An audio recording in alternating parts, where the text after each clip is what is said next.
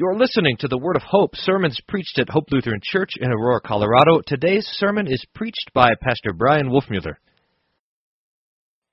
Of Jesus. Amen. Dear saints, Jesus was up the whole night before healing people's diseases and helping them, casting out the demons, probably in the house of Peter's mother-in-law. And so, as they get on the boat to cross the Sea of Galilee, he's tired and he falls asleep. There's a storm on the sea, a great storm, so bad that the disciples, who were fishermen and were used to the sea, they were used to the boats, they were used to the wind and the waves, but this was a great storm, such that the disciples were terribly afraid. And they thought that they were going to die. So they wake up Jesus. And he rebukes them. Why are you afraid? He says, "O you of little faith." And he stood up in the boat, and then he rebuked the waves. And there was, at the word of Jesus, the text says, a great calm. The sea and the wind obey the voice of Jesus. It happens instantly like this, and the disciples marvel at it, and they say, "What sort of man is this, that even the winds and the waves obey his voice?" Stunning. Now we have again this week another miracle that preaches to us. And it preaches to us this: Jesus can calm the storm. Now, I think that our instinct when we look at this text is to make the storm on the Sea of Galilee stand for or be like a metaphor for our own life's troubles.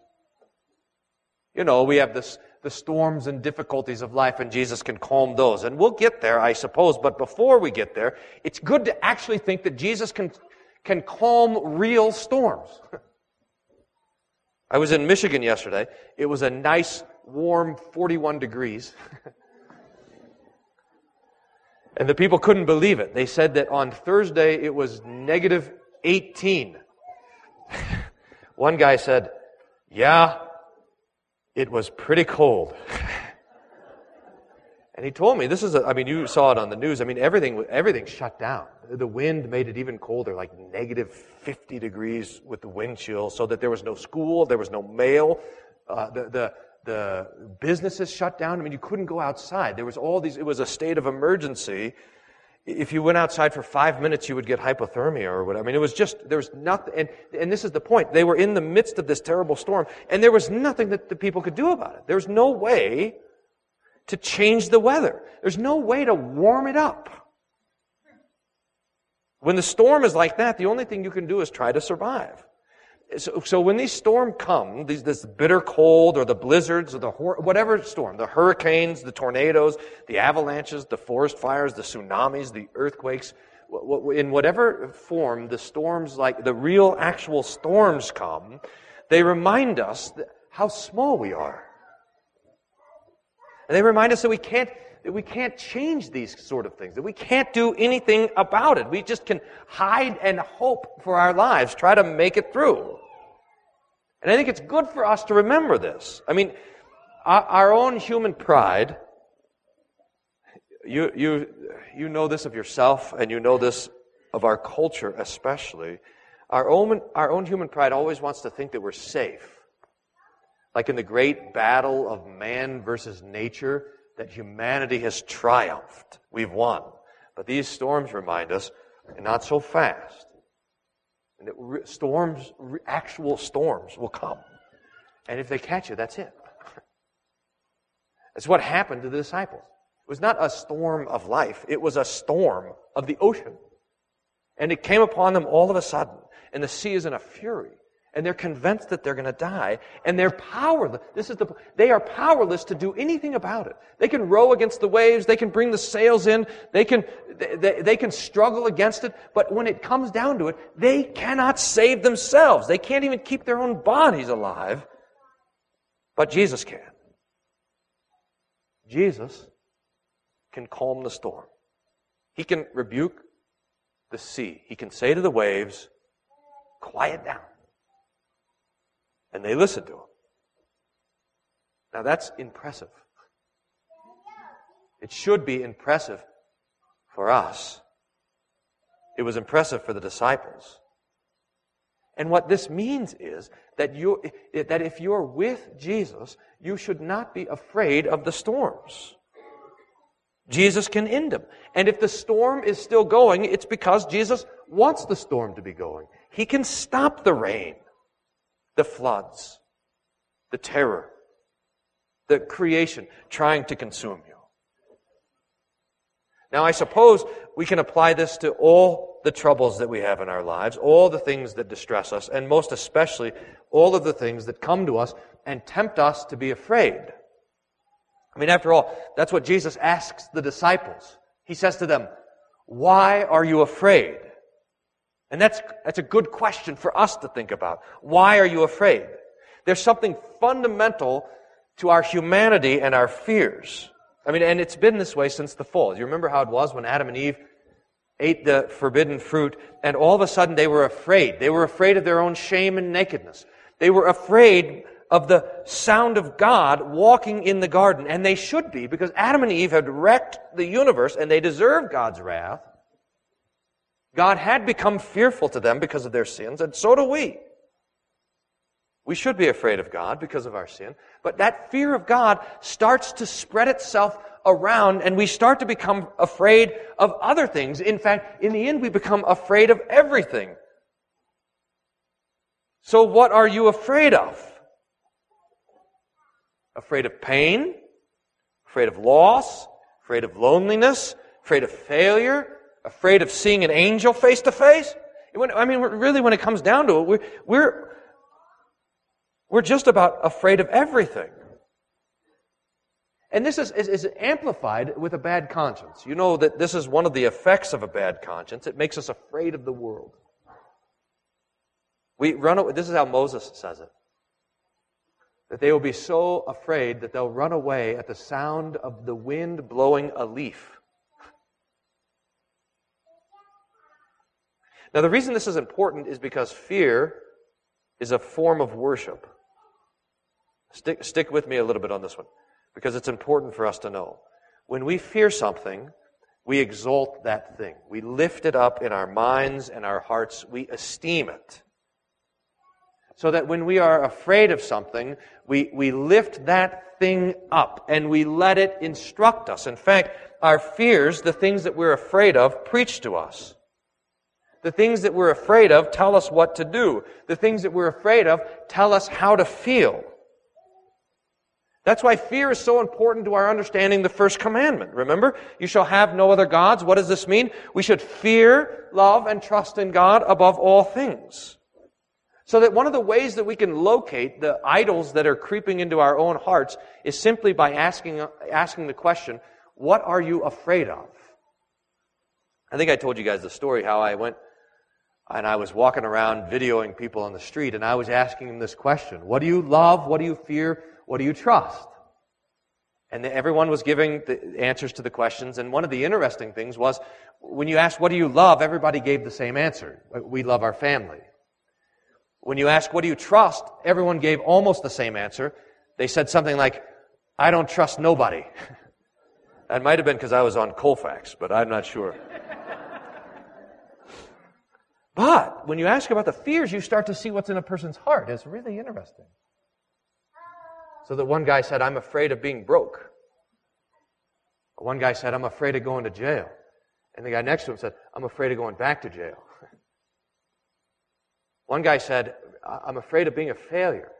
I've told you guys this. He was telling me the story of how he was just at his father's funeral, and nobody came to his father's funeral. And nobody who was there, just the family, had anything good to say about his own father. In fact, he says, I couldn't even say anything good about my father.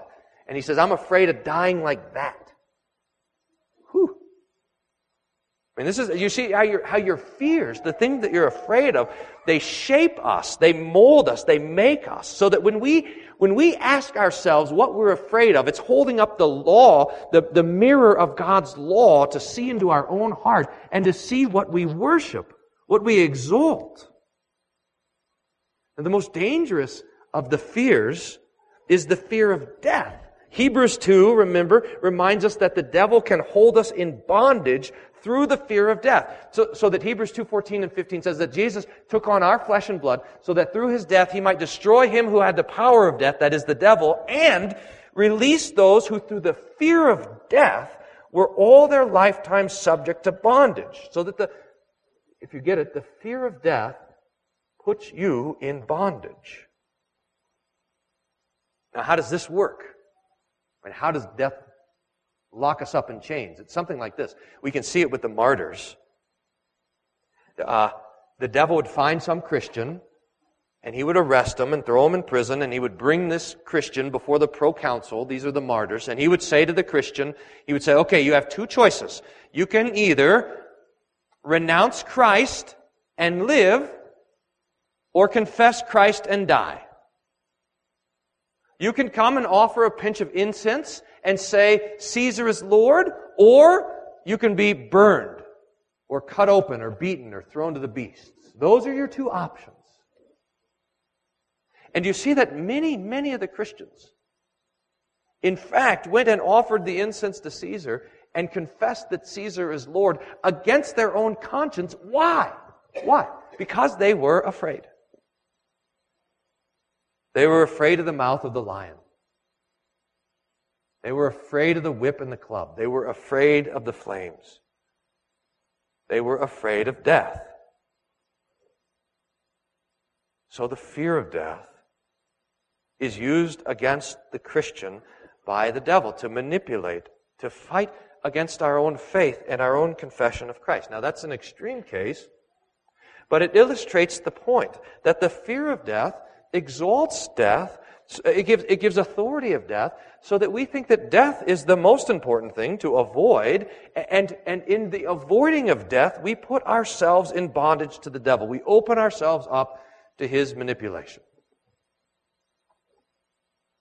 So, we have to ask the question, what are you afraid of? Now, Jesus gives some really clear instructions on this in Matthew 10. Here's what Jesus says. Do not fear them which can kill the body, but are not able to kill the soul. But rather, fear him who is able to destroy both the soul and the body in hell. Matthew 10:38. So Jesus says, don't be afraid of the thing or the one that can destroy your body. Now what is that? And what destroys your body? Famine, pain, hunger, some guy with a rock, sickness, poverty, death itself, the devil, who knows? All these things can crush our bodies and destroy our bodies, but that's not who we are to fear. We are to fear, says Jesus, the one who can destroy both your soul and your body in hell. In other words, you are to fear the one who will judge you on the last day. That is, you are to fear God. And God alone. So here's the picture, if you can see it in your imagination. Just imagine that you're standing next to God, and there in front of you is a line of all the things that want you to worship them by being afraid. Remember how this goes? Here's the line of things, and they walk up, and they come and jump out at you, try to scare you. So here's sickness to the front of the line. Sickness says, I think you should be afraid of me. And we say, oh, you are kind of scary looking. Yeah, you are a little bit frightful. Maybe I will fear you. And we look at God and we say, should we be afraid of sickness? And he says, nope, me. You should fear me. So we say to sickness, sorry, you don't get the job. And then here comes the next thing in line. What's it going to be?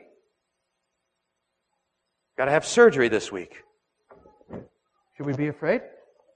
The Lord says, no, Fear me. Or here comes death. I mean, I don't know how death looks in your own mind. If death is standing in front of you and it's all this kind of stinking black hideousness of the grave, and death stands there and tries to say, hey, you should be afraid of me. We say, yeah, that makes sense, death. Probably should be afraid of you. Yeah, I think I might be afraid of you. Let me just check with God. And we say, should we be afraid of death? No. Be afraid of me. Or we're on the boat with the disciples, and the storms start to cover the boat, and we're going to drown. And the waves say, hey, you should be afraid of us. And we say, that's a good idea. And we look over, and God says, no. Fear me. And here at last, you know who wants to be in that line and stand there in front of you to tempt you to be afraid of. Here comes the devil himself. And he stands right in front of you. And he says, I am the most fearful thing you've ever seen. I am the thing that deserves your fear above all other things. You should be afraid of me. And he growls like a roaring lion seeking to devour you. And he says, you should really, really be afraid. And so we look to the Lord and we say, I think I want to be afraid of this guy. Should I? No. Fear me. Do not be afraid of them who can destroy your body, but fear the one who can destroy both body and soul in hell. Now, the really quite wonderful thing is, after all of these things that have come in this line, applying for the job of the most fearful thing for you, after they've all been sent away, and you haven't hired any of them, and they've all left, and now there's nobody in line, and so finally we turn to God and we say, well, look, there's nobody to fear except for you. There's no one to fear. There's nothing to fear. There's nothing to be afraid of except for you, so that God gets our fear. You at last, O Lord, are the one who judges us, will stand before you on the last day, and that is a fearful thing to us. So, you've got the job. I'm afraid of you. And finally, at last, when all other fear has been cast out and God alone is left, He turns to us and He says, don't be afraid. That I also am nothing to be afraid of. He says, look, here's my Son on the cross for you, that Jesus died for you, that He gave His life, that He bled for you, that He suffered all for you. Then if I'm going to give my Son Jesus for you, how am I also not together with Him going to give you all other things? If my love for you is such that I'm going to that my only begotten Son, my most precious thing of all, I'm going to give over to sin and to death and suffering and forsakenness for your forgiveness, then what is there to be afraid of? So that you will stand before the Lord on the last day. You, dear saints, will stand before the Lord on the last day. And your knees will be trembling. And your breath will be light, and you will be tempted to be afraid, and the Lord will look at you with kindness, and He will say, do not be afraid.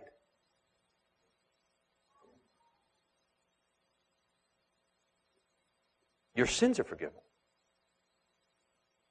There's a place for you here. I am your Savior. I'm your God. I'm your friend. I'm your Heavenly Father. So that at last perfect love casts out fear. Now it sounds nice, I think, to not at last be afraid of anything at all.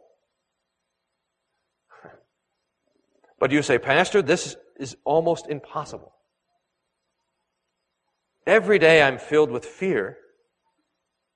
Every day death frightens me. Every day the death of my loved ones frightens me. Every day my own weakness and pain frightens me. So what am I supposed to do? If perfect love casts out fear, why am I so afraid? And this, dear saints, I want you to know that Jesus answers in the text.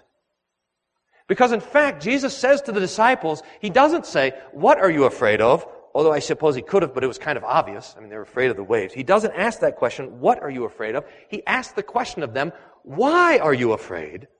And then he answers his own question. "O you of little faith."